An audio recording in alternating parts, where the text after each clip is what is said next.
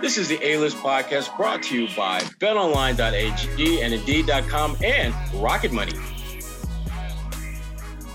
Welcome to another edition of the A-List podcast. We are a little bit shorthanded tonight, but that's okay because we're going to do what we do. No Kwani Lunis. She's got a couple of other pressing engagements that she had to take care of, but me and Gary Washburn, we are going to hold it down, and we got quite a bit to talk about. Hey, Gary, how you doing? Real good. Just I said, just got back from the West Coast, Los Angeles, and after a long road trip, probably one of the longest in recent memory for the Celtics, and with 5 cities, 6 games over 10 days, east to west. So yeah, Celtics return home 4-2. You know, everybody's a little fatigued, but now, as you know, everybody gets to stay home for a while. The Celtics are home until January 1st.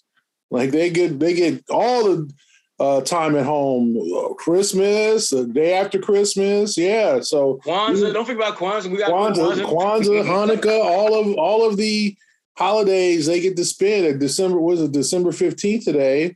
Yeah. 15th or 14th. And so they're home for 17 days. So let's see what happens there.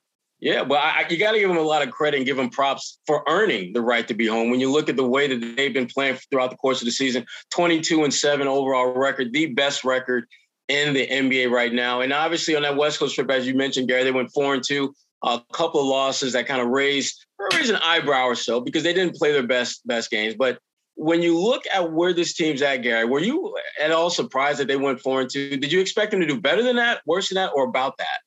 I thought 5-1. Maybe I thought they would win the Clipper game or the Warrior game. I thought they'd win one of those two. I think people were thinking 6-0 after they went 3-0, and obviously that game, blowout win over the Phoenix Suns. But the Warriors are ready for them. The Warriors are very good at home, and the Clippers, you know what? They showed when they're healthy, when they're right, when they're almost healthy, they still didn't have Robert Covington or Norman Powell, that they're a pretty damn good club and going to be a force in the West because Kawhi was good. Paul George wasn't great, but he scored a lot. And then Marcus Morris, you don't really think much about him now. I mean, former Celtic, he was putting them down too, So that's a 3-headed monster. And then you got guys like Reggie Jackson and John Wall and Zubac and all that. So I was a little disappointed in them for that performance against the Clippers. And they had a day off. They're supposed to be mad about losing to the Warriors, and they went out and just kind of never really gained any consistency in that game. And then started, the referee, started bitching at officials and that type of thing, and tripping about calls and that type. So you can't have that happen. No, you can't let that happen. And you have to be a little bit more focused, a little bit more disciplined, and you need to play like a front runner. And I still think the Celtics in many respects is still adjusting to being the team that everyone gets up for. They've been able to beat teams for the most part with their shot making, but they really do have to do a better job of figuring out how to find that balance between being an impact scoring team with their shot making, but also elevating their play defensively. And obviously, we'll talk a little bit later about Robert Williams, but I wanted to, before we get into that, talk a little bit about Jason Tatum, who really, we saw both the best and the worst of Jason Tatum, I thought, on this road trip. There were nights where he looked like top 5 Tatum. And then there are other nights where you're just like, who the hell is that dude out there looking sort of kind of, but not really like Jason Tatum?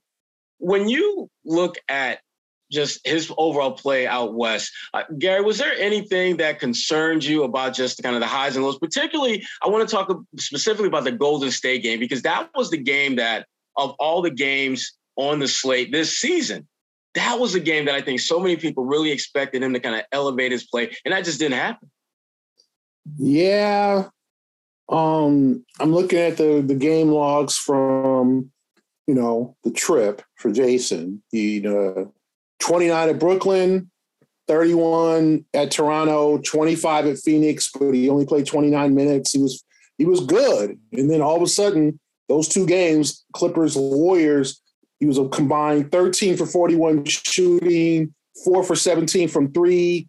He did pull down 18 total rebounds, had 6 assists, but 38 total points in those 2 games. And he played 77 minutes in those games. So it wasn't like he got, he set out the fourth quarter when they were getting blown out. I mean, as we can talk about, Missoula plays these guys.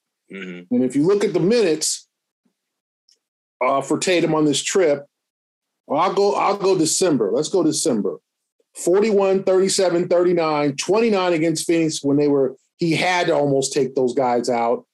40, 37, and then 44 in the overtime win against the Lakers. So he's getting his usage rate up. But I was concerned. I thought he just, teams are going to figure out, especially good coaches. Steve Kerr, Tyronn Lue, 2 of the top coaches in the league for strategy. So they figured out, put multiple bodies on Tatum, figure out how to, kind of frustrate him, make him a passer. And I think Tatum was really trying to get the 3-ball going in those games, not attacking the rim.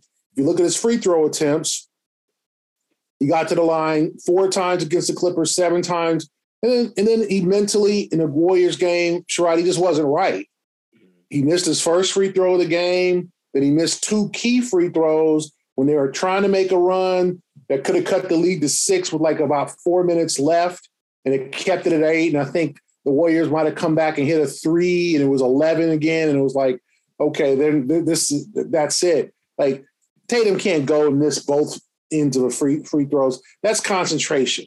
Tatum, when he's not shooting well, has got to find other ways to contribute defensively, rebounding. And rebounding, I think he has averaged, Sherrod, 10 rebounds this month. I'm looking at his December numbers.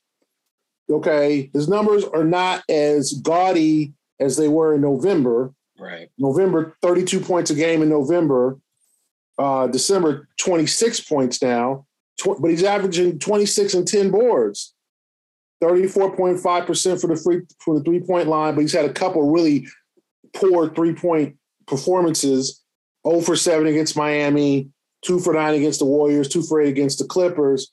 But, he was brilliant against the Lakers. I mean, just carrying the team, 44, 9, and 6, 1 block. You know what I'm saying? So you see that he's becoming more consistent. All these guys, these superstars are going to have some shaky games. Right. I mean, let's be honest, Sherrod, like Devin Booker was terrible against the Celtics last week. Terrible. I mean, he was terrible. He was terrible. I love Devin Booker. He's terrible. Barkley impression, but he was bad. Yeah. So all these superstars, Giannis. I mean, the Bucks went down to Houston. And with John Lucas as coach, because the late, so Stephen Silas, his dad, the late Paul, right. We could talk about Paul Silas. Sherrod, one of our favorite guys. I mean, that hurts. Oh my God, that hurts. There's not a lot we agree on, Sherrod, but Paul Silas is our affection for Paul Silas is one of those things we agree on. Yeah. I love that guy. I loved him as a coach. He was a no-nonsense. He got some famous lines that we cannot say on this podcast about saying some of his players and keeping it real and being that old uncle that that kept it real and it was about to choke you if you didn't do something you wanted to do. But Milwaukee went down there and lost to Houston, so right. Everybody has a bad game. So I'm not going to admonish Tatum for having consecutive bad games, but that was on a big stage. That Warrior game without Andrew Wiggins too. Right. The one guy that seemed to give you more fits than not playing. Right. So, and Clay got into him. You know what I'm saying? And Clay is good. Clay was very good that day. And the the Celtics dropped defense where it's like, hey, Clay, dribble up and just shoot a 16-footer. We'll let you do that. That didn't work either. That wasn't a very effective strategy to let a shooter shoot. But if Tatum is going to if 20 points on, is a bad Tatum I think you got to take that. One night he was scoring 9.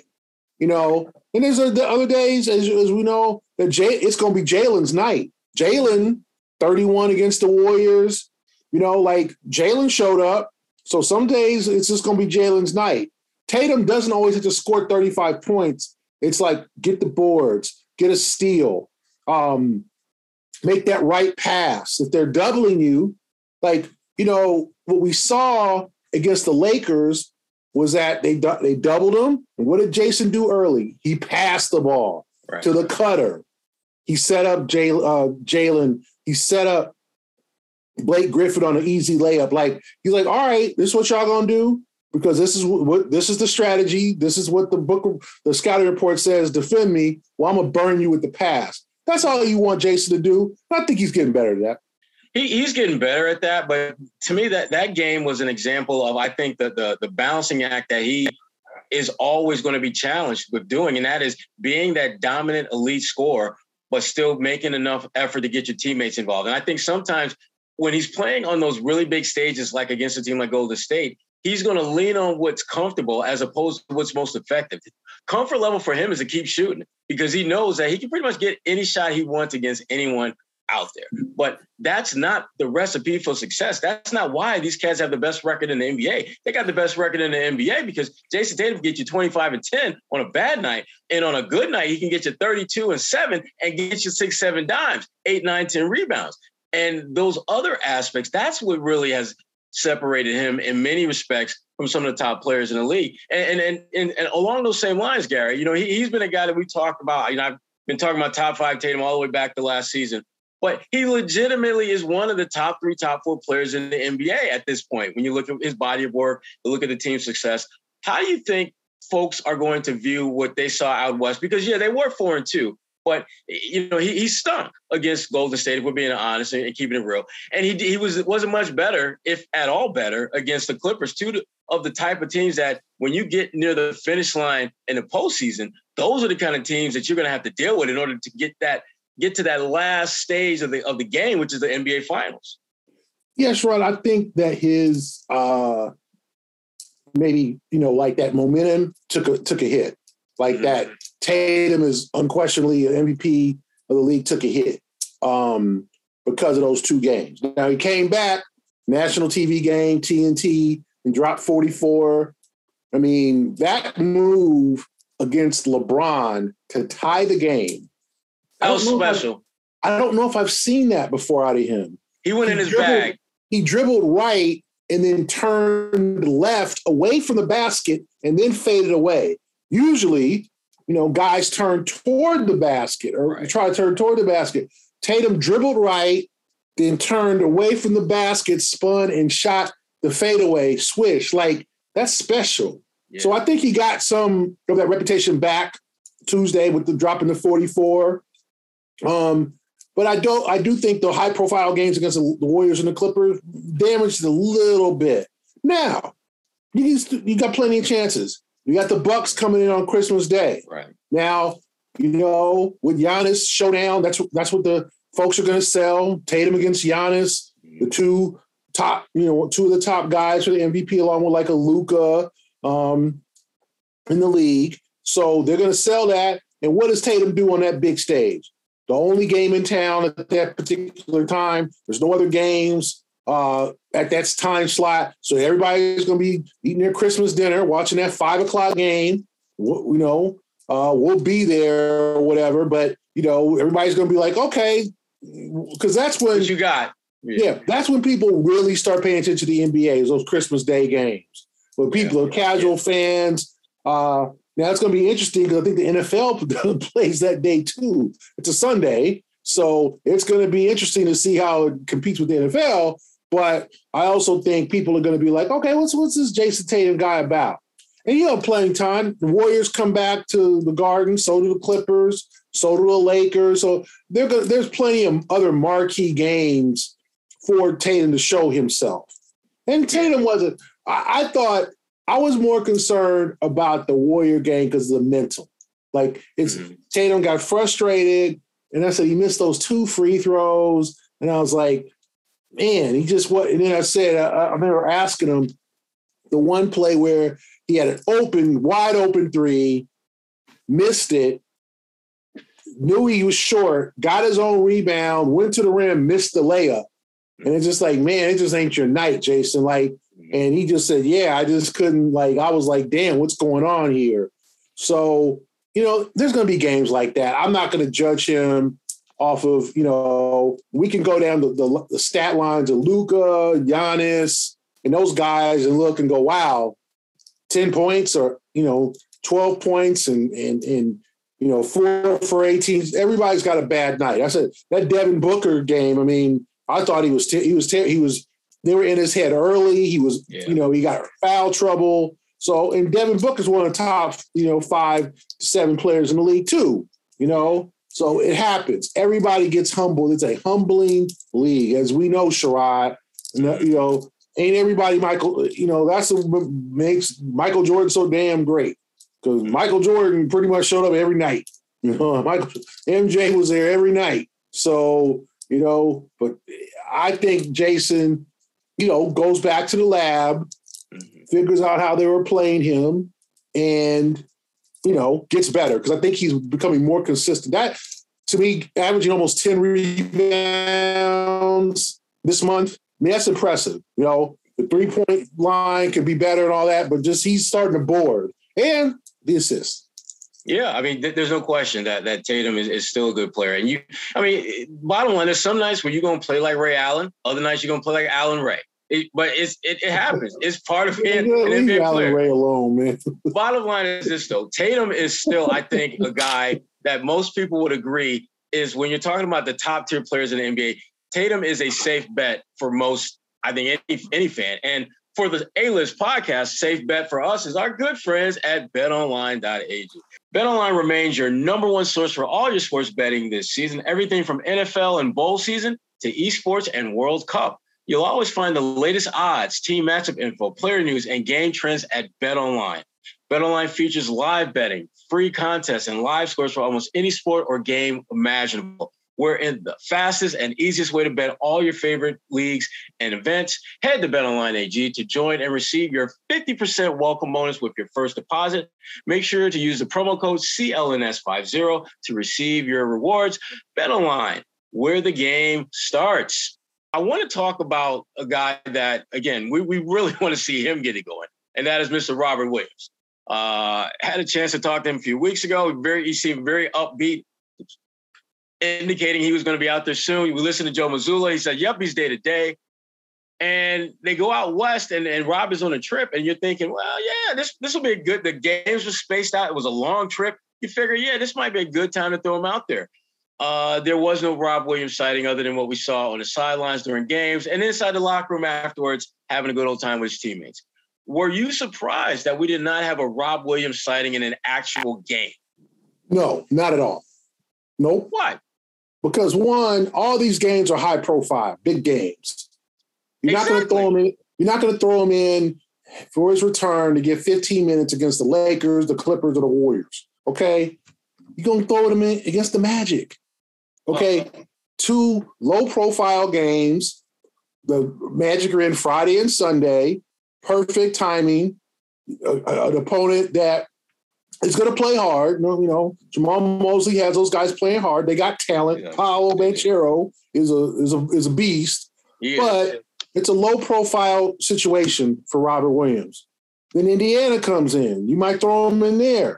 Then Minnesota without Karl Anthony Towns. Like, you got situations at home. He can get practice time because I'm sure, Sherrod, although the team was off today, the team is off Thursday, Robert Williams is still in the gym, putting in the work, getting close. So I think, and I said this before, predict it would either be Friday or Sunday against Orlando. Because that's that's what you want. Low profile situation. He doesn't have to travel, stretch of games at home. You're not playing a back-to-back. You give him the day off the next day, play him 15 minutes, bring him back slowly but surely. The whole Sherrod, you're not rushing him back. They don't need it. They're 22-7 without him. Okay, it's worked. If they were like 15-14, then it'd be like, well, you need the big dog back in the paint. But now you really don't, at this point, need to rush him. And you want to keep him ready for April. This whole regular season for him does not matter. The only thing you want Robert to do is to keep getting basketball shape, get sharp, and avoid injury. They don't need him to be Wilt Chamberlain in there. They have enough relief. Remember, they're also getting Al Horford back on Friday, right? Horford out for missed most of 5 of the 6 games with personal situation and health and safety. So now he's back on Friday. So they're going to get 2 big men back eventually. So, and I think, honestly, Sherrod, Blake Griffin's played well. Now, he ran out of gas against the Lakers. Please qualify your answer about playing well, because I'm going to let you finish. But go. I thought he played well. I thought he did what he's supposed to do. Like, what more are you asking for him to do? Go ahead. He rebounded. He hit a couple of threes.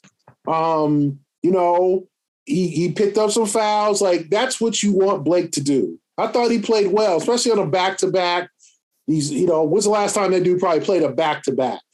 But they had to because they know the bigs. But did he run out of gas? Was he not quite himself? Of course. Like in the third quarter against the Lakers or whatever, that when they made that run or whatever. But I thought he had a solid road trip. I definitely did.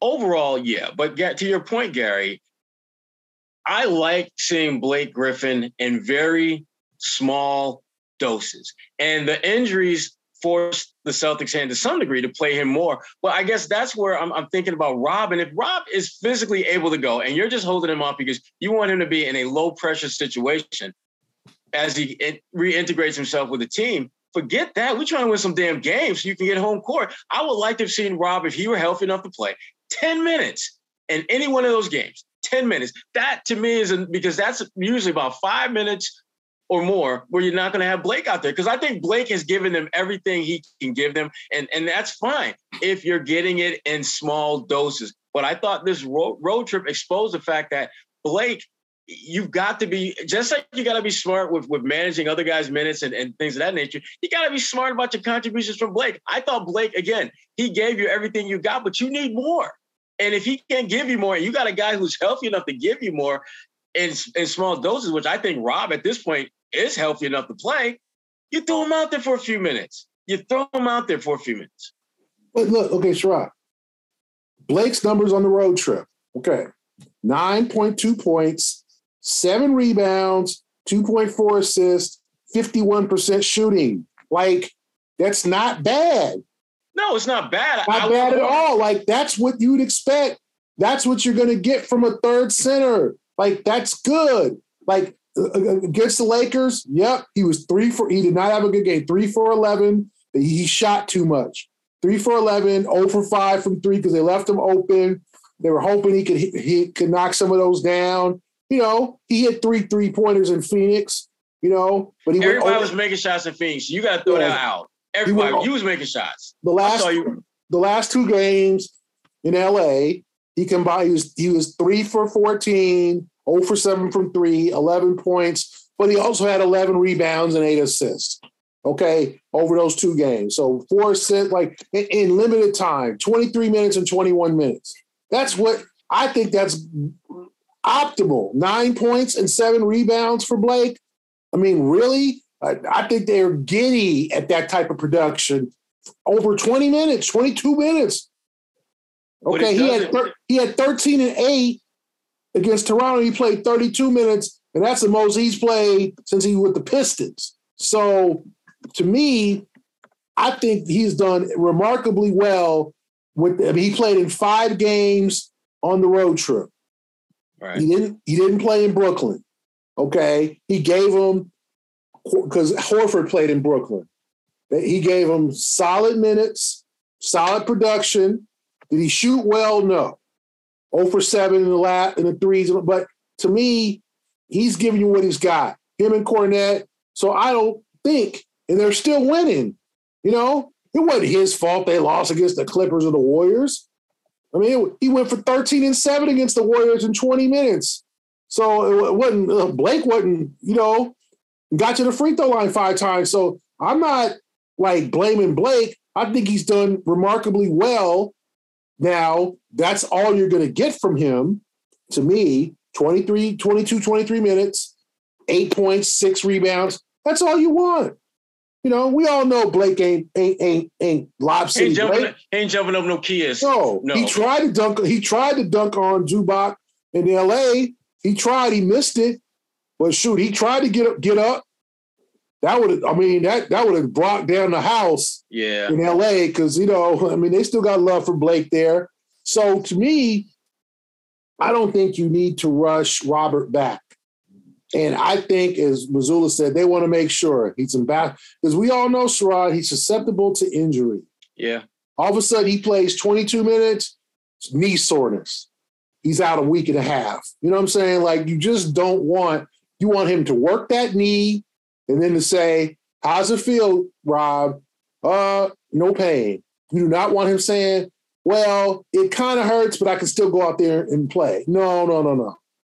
We don't need residual knee soreness. Now, he's going to have knee soreness just because he's had surgically repaired knees, but you don't want him out there laboring or trying to playing on one leg again. Like, make sure that leg is as strong as it can be. Yeah, I mean, that's in a perfect world, that's what you want. And obviously, you mentioned with Blake, he's playing. Listen, Blake's effort. I know you don't like Blake. Well, let's be honest, you don't like Blake. You know what it is? Good. First of all, I like Blake, Clippers Blake. I love that dude. That dude was everybody loves Clippers Blake. But I just don't like the fact that he is being put. I don't think that necessarily putting him in the best position to be successful because we all know that there's a legitimate cap on what he can do out there, and you're exceeding that when you. But that's what you get out of a third center. Like Luke Cornett has a cap. Like you did not sign. Like you got Robert Williams who gives you the best chance. Okay, you have Al Horford who can play center, but it's mostly a 4. But as a third center, do you think Dwight Howard was going to give you more or DeMarcus Cousins? I don't know, maybe. Dwight Scott doesn't have the physical limitations, as Blake does. But right. Dwight's also could be an issue in the locker room. Yeah, I think that's the one thing that Dwight is Dwight. He still think he Dwight. So what?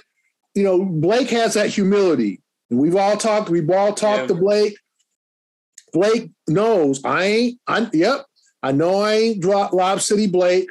Yep, I'm here to win a chip. I'm here to help out. I know I'm like the 9th option. That's okay with me. You don't want Dwight in there talking about I need more touches. You don't want Dwight to, I need more lobs.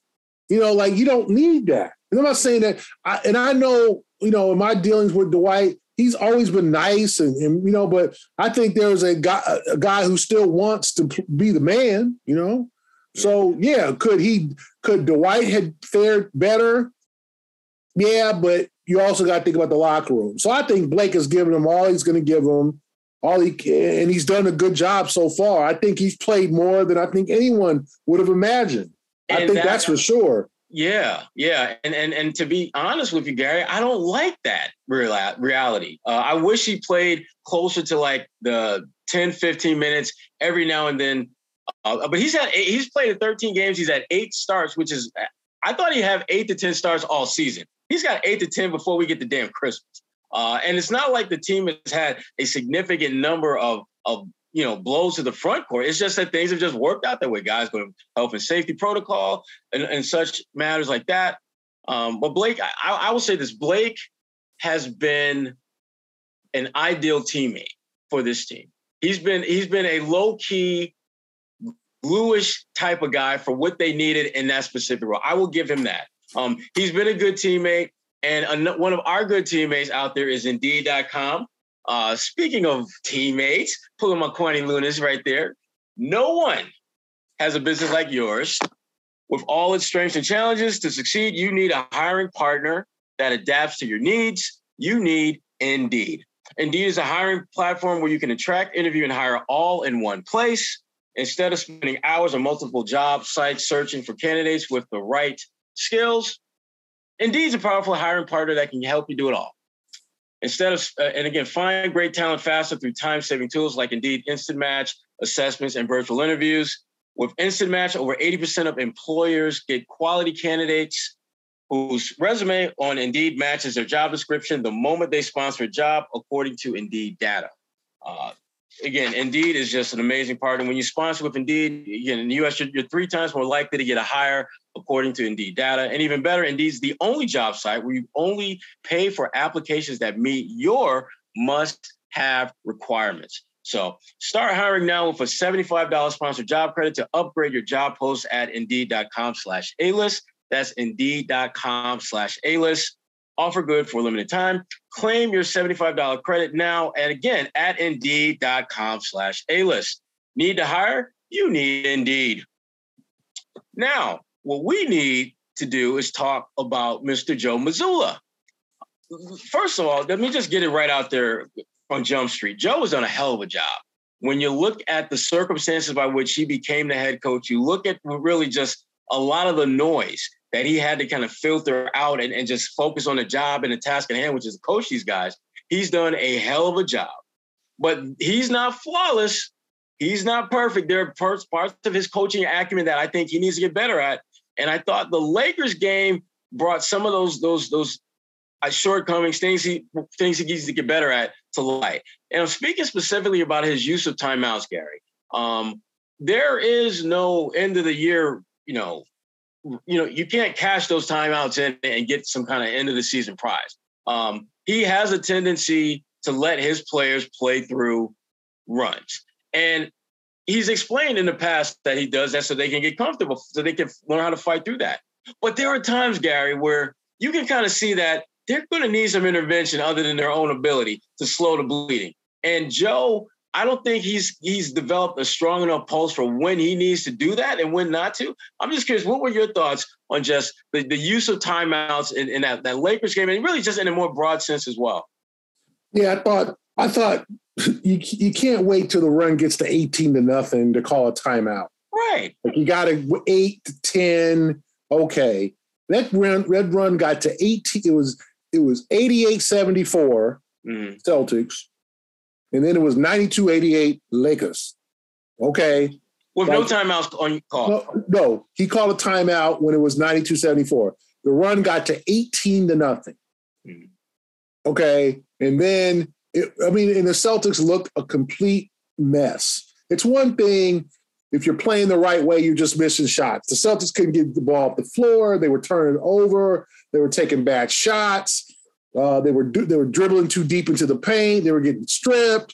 They were getting run. Lakers getting run out. LeBron looking like Cleveland LeBron with the dunks. Russ looking like OKC Russ. Lonnie Walker was getting in their ass. Like, it was like, okay, stop this, Joe. Stop this. Either get some new guys in the game or just call a timeout. And he didn't until it got 92-88. Then he didn't call a timeout for the rest of the game. It got to 105-93. So it worked. Like Joe had 2 times. Joe, when the game went to overtime, Mazzulla had the Celtics had 2 timeouts left. And again, you know what I'm saying? It's crazy. Freaking your boy, your dude, your main man, Darvin Ham, used all of his timeouts in regulation. You're damn right. The Lakers were damn near up the whole time. It's crazy. It's Joe does not like timeouts. And will that help?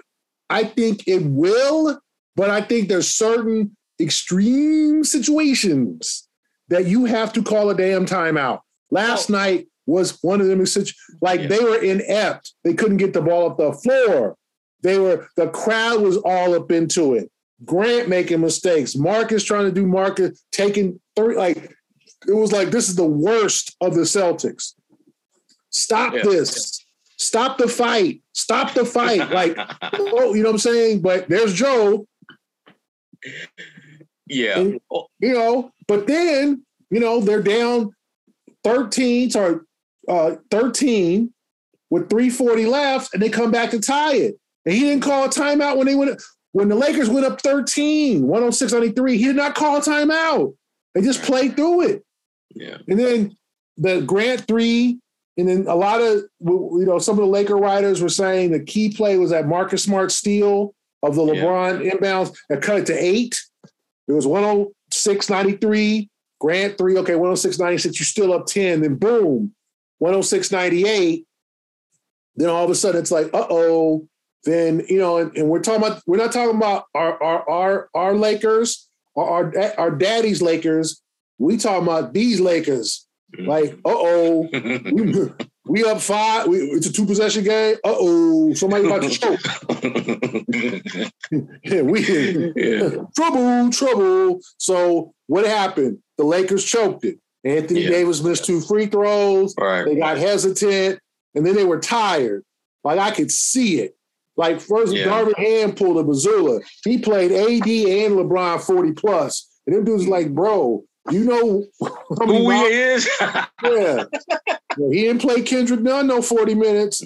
None of them young dudes. Austin Reeves didn't play 40 minutes. He played his old guy, Russ, all them 40. And they were like, at the end of the game, they were done. Overtime, they were done. So I think Mazzulla has his own way. He's sticking by it. Now, will that end up burning him and burning the team in one game or two? We'll see. So far, it hasn't really burned them. I mean, there's 7 losses. We've all been like the overtime losses to Cleveland. All right. You could say he made some questionable coaching decisions there. The 2 at Chicago where they just they didn't. That's a bad matchup for them. Yeah, the Bulls, it is. That the game against Miami where Butler just hit a bunch of big shots, and then the 2 Lakers clip. So of their 6 losses, 4 have been not close. Right. 3 have been overtime. Yeah. They got 3 overtime losses. Yeah. So you can't say it's not working. No. My concern though, Gary, is that you and I we've seen enough playoff games to know that there's such a small margin for error when you get to the postseason. You look back at like the Brooklyn series where the Celtics swept them. I mean, that series could have easily been 2-2 rather than a 4-0 sweep. Possession here, possession there. I worry about Boston getting to the playoffs and having one of those games where they are on the short end of an 18-0 run where there's no timeout call, and then they wind up losing by like 4. And you start playing that what-if game, which you don't want to do because, again, I think what Joe does works well in a regular season. I'm not sure if giving them that much room to figure things out is going to work most of the time in the playoffs. My fear, again, is it's going to be the one game where it doesn't work in the playoffs, and that just happens to be, game 5 when it's a 2-2 series, and then you lose that game, you're down 3-2, and then you're going back to their place for game 6. That's my concern. But again, I will say this: if you look at the overall body of work that Joe Mazzulla has put together, as a coach in his first year of doing this thing, I mean, he has been, money in the bank.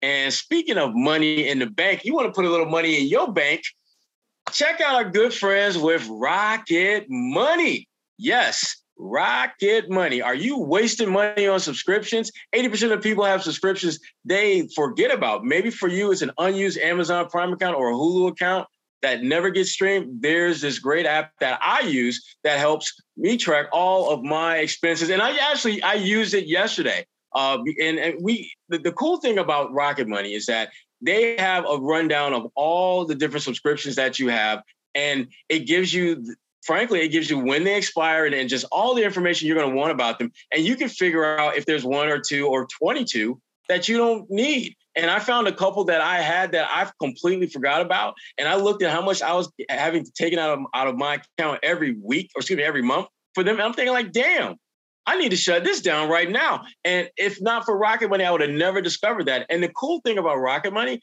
is that it allows you to not only have them take care of that for you, but if you want, you can go directly to the websites or call those companies that you have the subscription with and take care of it yourself. So Rocket Money is amazingly awesome. The app shows all your subscription in one place and cancels them for whatever you don't still want. Again, you can even find subscriptions you didn't know you were paying for, as I just mentioned. To cancel subscription, it's literally as simple as pressing cancel, and Rocket Money can take care of the rest. So get rid of those useless subscriptions with Rocket Money now. Go to rocketmoney.com/A-list. Seriously, it can save you hundreds per year. That's rocketmoney.com/A-list. Cancel those unnecessary subscriptions right now. Add once again, rocketmoney.com/A-list. So folks like Gary Washburn can go out and give me a good Christmas present, because that's what Gary Washburn does. Right, G-Money? There you go. There you go. Now, back to the green team, as we were talking about. We're going to run around the NBA real quick and just take a look at some of the couple storylines there. I want to talk first about your boy Draymond Green. Gets a fan tossed in Milwaukee. I mean, granted, Golden State was getting that ass waxed in that game. Milwaukee was on it, just killing it. And we'll talk a little bit about one of the reasons why Milwaukee is killing it even more so lately.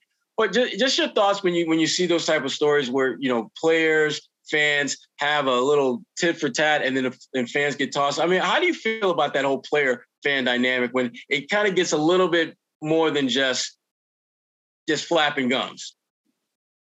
Yeah, it's interesting, Sherrod. I mean, I think that it's just we live in a society today where people feel like they can be disrespectful, and then when you call them out on it, it's like, oh, I was just giving you a hard time. I wasn't like people like we've been at games and people just say things that are just like in RJ, you would never say to a pro athlete, but you get people that just say anything like and I just think there's a general disdain from some fans about the money that these guys make, the lavish lives they live. And there's a jealousy there.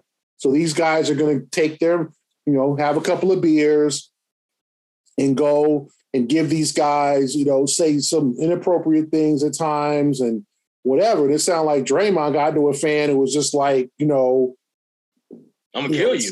Yeah, threatening his life. Like, not everybody goes to NBA games as a model citizen.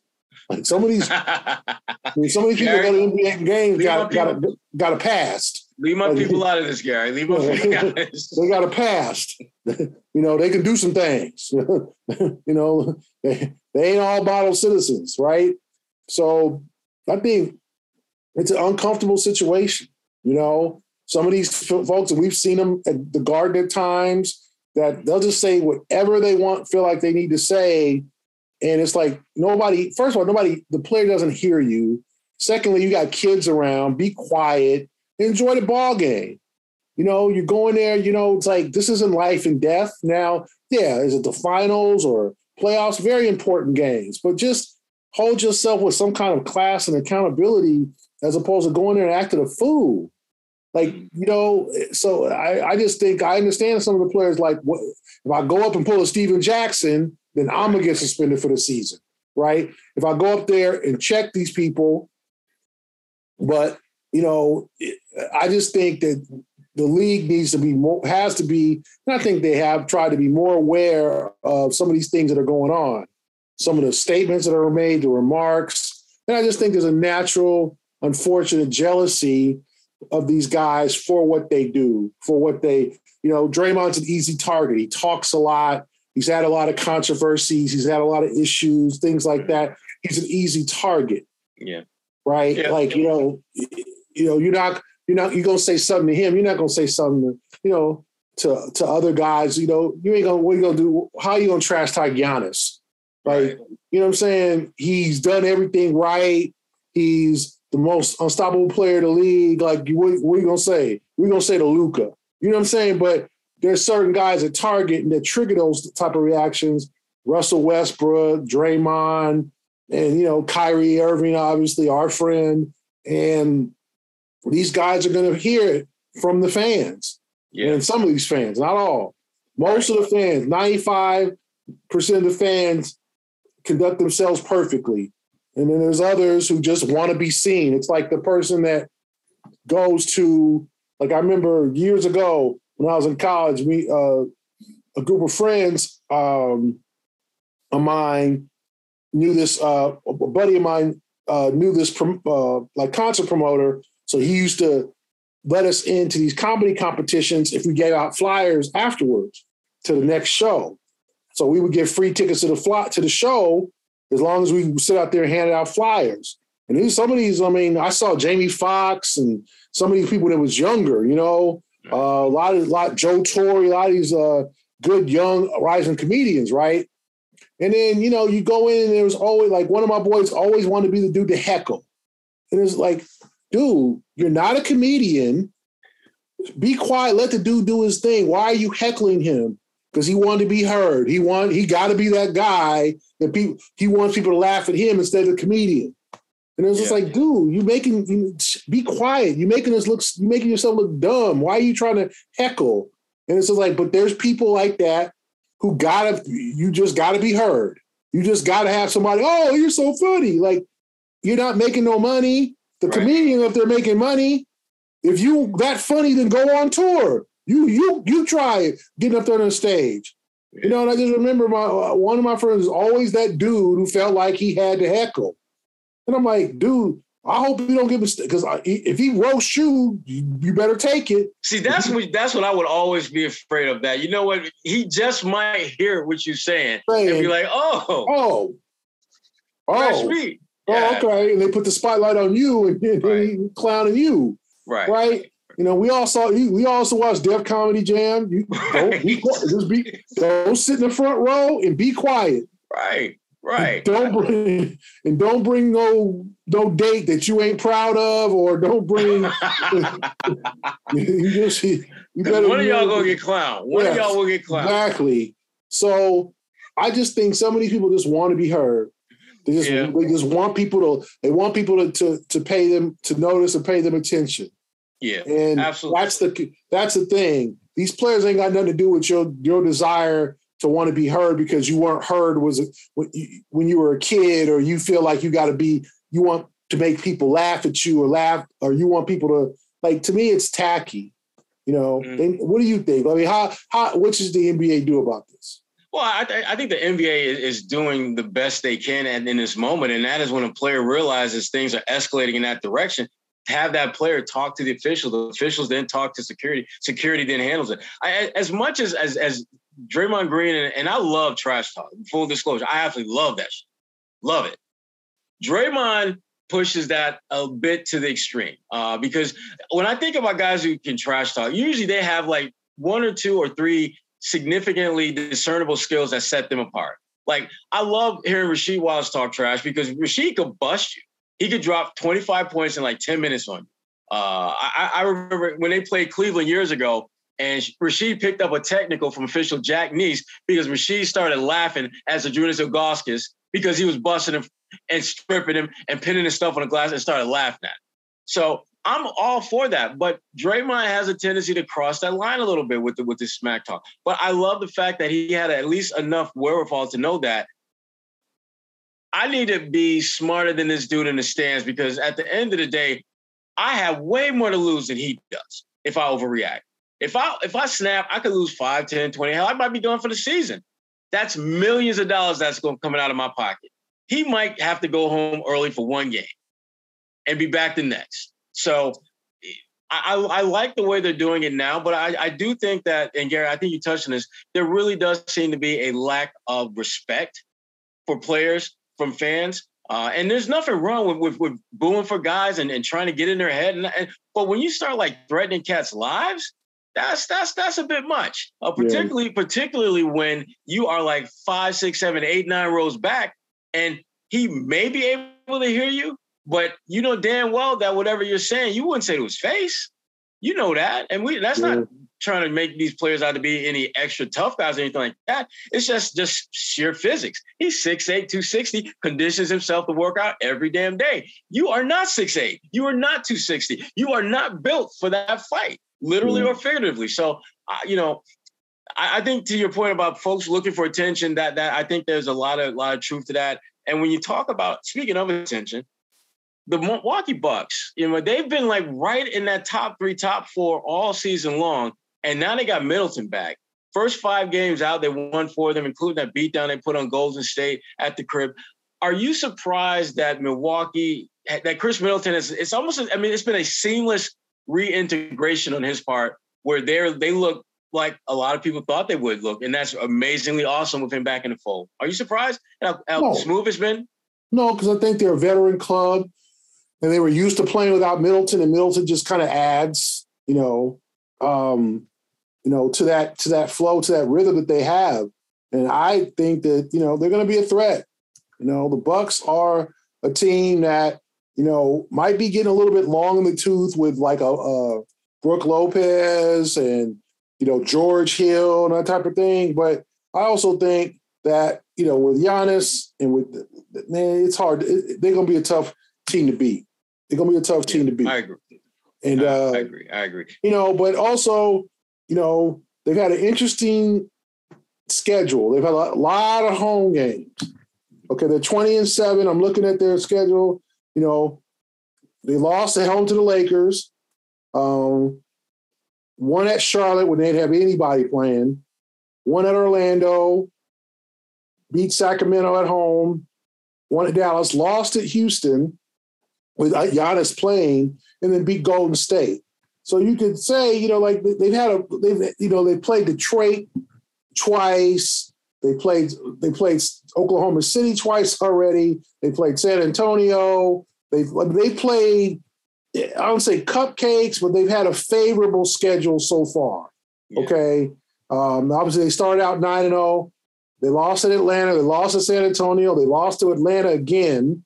They lost to Philadelphia. They lost to Chicago. And they lost to the Lakers, and they lost to Houston. So, they've lost to teams that haven't been that damn good. Lakers losing record, Houston losing record, Chicago losing record, Philadelphia around 500, Atlanta solid, San Antonio losing record, Atlanta solid. So to me, they haven't played, they haven't played to me the schedule that could tell me, okay, they're like number one. I think the Celtics, on the other hand, have played, I think, a tougher schedule. So, and I'm not saying, you can't make your schedule. That's just how it is. But it'll be interesting to see how the Bucks do. The Bucks have had 16 games at home. And I'm looking here, that's the most in the NBA. Mm-hmm. They've had the most home games in the NBA. They've had 11 on the road. So it's be interesting to see. The Celtics, on the other hand, 16 games on the road, the most of any team in the NBA. So, obviously the Celtics are about to get all that back when they have this 7-game homestand. But the Bucks, I think, they're going to be good. They're going to be a factor. It'll be very interesting to see what happens when the Celtics and Bucks start playing each other, and also that Christmas Day game. Because if you look at the East, it's 1-2 Milwaukee, and then Cleveland. And as much as we've seen the best of Cleveland when they play the Celtics, they're a team that's been good at home, bad on the road. 5-9 on the road. They've lost some really shaky games. They're only 17-11. Brooklyn, the same thing. I'm sorry, Sherrod. Like the Sixers, I don't know. The Knicks, the Hawks, the Pacers, the Raptors, the Heat. I don't look at them, either of them as a contenders yet. Like the Heat lost at home to San Antonio. They're 4-9 away from Miami. Like they've had a home heavy schedule. Like a lot of these teams are just like, they're terrible on the road. Toronto, 3-11 on the road. That just isn't like the Raptors.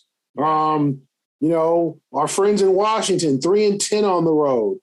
The Magic and Hornets and Pistons, they're going to be terrible on the road. But like you look at some of these teams, like just bad. The Knicks, bad, 7-7 at home. They don't win at the Garden. Like everybody is flawed except the Bucks and the Celtics to me.